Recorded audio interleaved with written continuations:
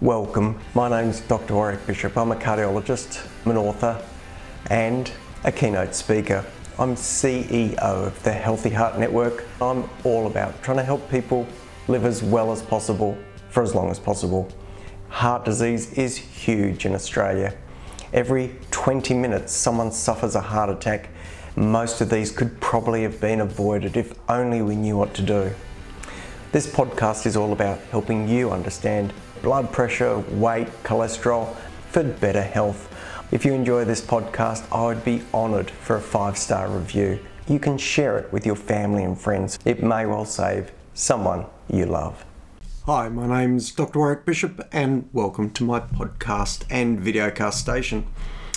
As always, I'm delighted that you've found the time to have a listen, and I hope I can share with you something that you find informative, beneficial, interesting and worth listening to. So I thought today I'd talk about common cardiac drugs and some of their interactions. Well, why don't we start with probably the most common drug seen in our entire universe, and that is aspirin. So aspirin, we see it everywhere. Obviously, you know, you'd take 2 aspirin for a headache. You'd take 2 aspirin for pain if you stubbed your toe, because it's terrific as an analgesic. It is terrific for modifying the inflammatory response. But we also take it to thin the blood. So aspirin is used very commonly in coronary artery disease, where we want to keep the blood thin, and in particular we want to stop the stickiness of platelets, and they're non-cellular particles of a cell that come from the bone marrow, and these platelets are part of what form a clot or a thrombus in a blood vessel. Interestingly, it seems that clotting within a blood vessel is different to clotting within a vein, and so within arteries, in particular, within arteries we tend to use aspirin and other antiplatelet medications. Within the veins and within the chambers of the heart, say atrial fibrillation, we tend to use anticoagulants such as warfarin or the non-vitamin K oral anticoagulants. Well, if you think about aspirin, obviously the most common interaction is if it's combined with other drugs that can thin the blood, such things as Clopidogrel, which it's commonly used in association with when we put in a stent, such as Warfarin, someone who may have a history of ischemic heart disease or coronary artery disease, who also has atrial fibrillation, or a mechanical valve where we use Warfarin. So we do need to be careful with combining other blood thinning drugs with aspirin. So if you are on aspirin, be aware of that and let your doctor know. Remember that aspirin can also give rise to upset stomach, and the reason it does that is it blocks the prostaglandin protection within the lining of the stomach and can lead to increased risk of ulcer formation. So having your aspirin with food or milk is recommended. Whether it makes a great deal of difference or not, I'm not quite sure. Watch that space. The next drug I thought I'd talk about is, again, a blood thinner. It's Warfarin. We've heard of this for years. Warfarin, importantly, is going out of favour a little bit because we've got these new agents called the NOACs or DOACs, which stand for non-vitamin K oral anticoagulants or direct oral anticoagulants, and these agents are sort of taking over warfarin, but we do still see it used, particularly in people with mechanical heart valves. Well, warfarin works through vitamin K, and vitamin K is essential for a number of the factors which combine in a cascade, what we call a coagulation cascade, but a cascade of interactions giving rise to fibrin, which then interacts with platelets, and fibrin and platelets together give us a thrombus or a clot and plug a hole in an artery. Great thing to have if you've cut yourself. So stopping the bleeding is really important.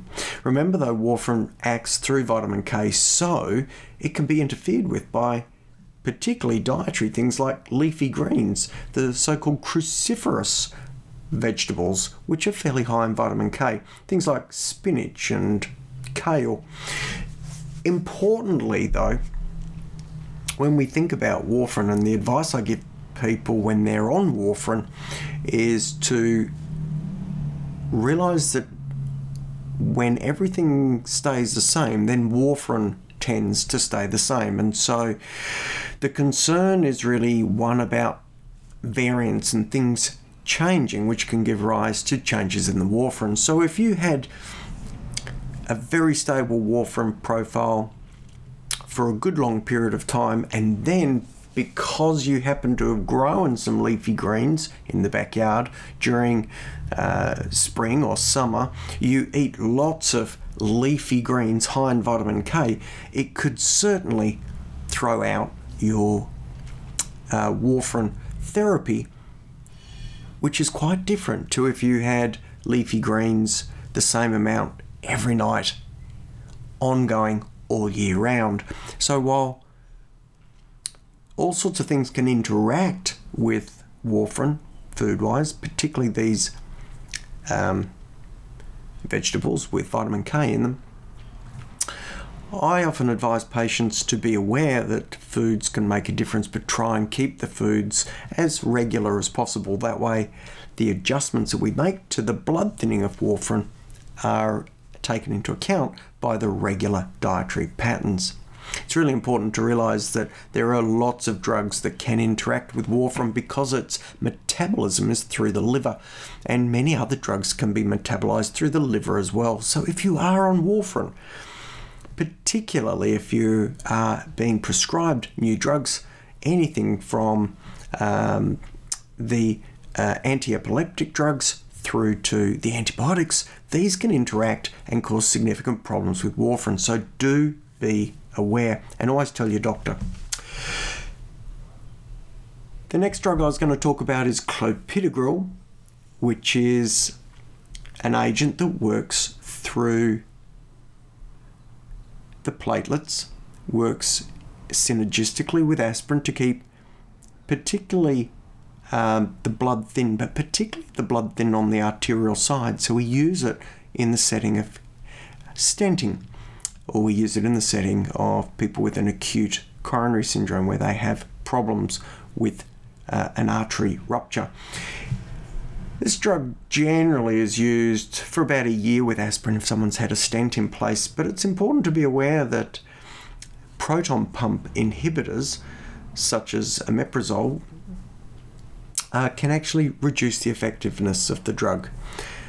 So drug-drug interactions, something to be aware of, and perhaps, as always, carry a list of your medications so that if your doctor is prescribing you something, they can look and see exactly what you're on. Now, proton pump inhibitors are pretty commonly used, and although omeprazole could potentially reduce the effectiveness of Clopidogrel, I've not actually seen that clinically, and commonly I would see patients who are on a proton pump inhibitor in combination with Clopidogrel, and they seem to do okay, thankfully. You may have heard of the beta blockers. These are drugs that block or dampen down the sympathetic nervous system. Interestingly, because of the way beta blockers are metabolized, grapefruit juice can increase the blood levels and potentially lead to side effects. So a glass of grapefruit juice here and there, probably not such a big deal. But regular grapefruit every morning with a glass of grapefruit juice, there's every chance you could play around with the drug levels and push them up. Interestingly, grapefruit is not just a culprit for beta blockers, but it can also increase the serum levels of the calcium channel blockers. So beta blockers, calcium channel blockers, and you may have heard of the calcium channel blockers. Such agents as amlodipine or diltiazem would go by trade names of Norvasc or cardiologist. Grapefruit can push these up as well, and interestingly, grapefruit can have a bit of a negative impact in terms of increasing levels and therefore leading to some toxicity potential with atorvastatin, a cholesterol-lowering agent, and simvastatin. So regular grapefruit, if you're on calcium channel blockers, beta blockers, or statins, could be a problem, and one that you might just want to have a think about. The ACE inhibitors are a commonly used blood pressure agent, and taking potassium supplements or using salt substitutes that are high in potassium could lead to elevated potassium levels, and this can cause problems of its own, particularly with arrhythmic disturbance. So be aware, potassium supplements and salt substitutes which are high in potassium could be a problem with the ACE inhibitors. Such things as enalapril or lisinopril or ramipril. You may be on one of those agents. The opposite, low potassium, can be seen if we use diuretic therapy, particularly the furosemide or loop type diuretics. So potassium is lost, and in those situations it may actually be pretty important to replace the potassium. Well, what's the story here? If you're on such drugs as furosemide and ACE inhibitors, and there's consideration of potassium supplementation or not, it's probably pretty important that you chat with your doctor about regular testing of the kidneys so we can see exactly what's going on, and do that in a steady state. So if you're taking an ACE inhibitor and a diuretic, you might find that the diuretic loss of potassium is offset by the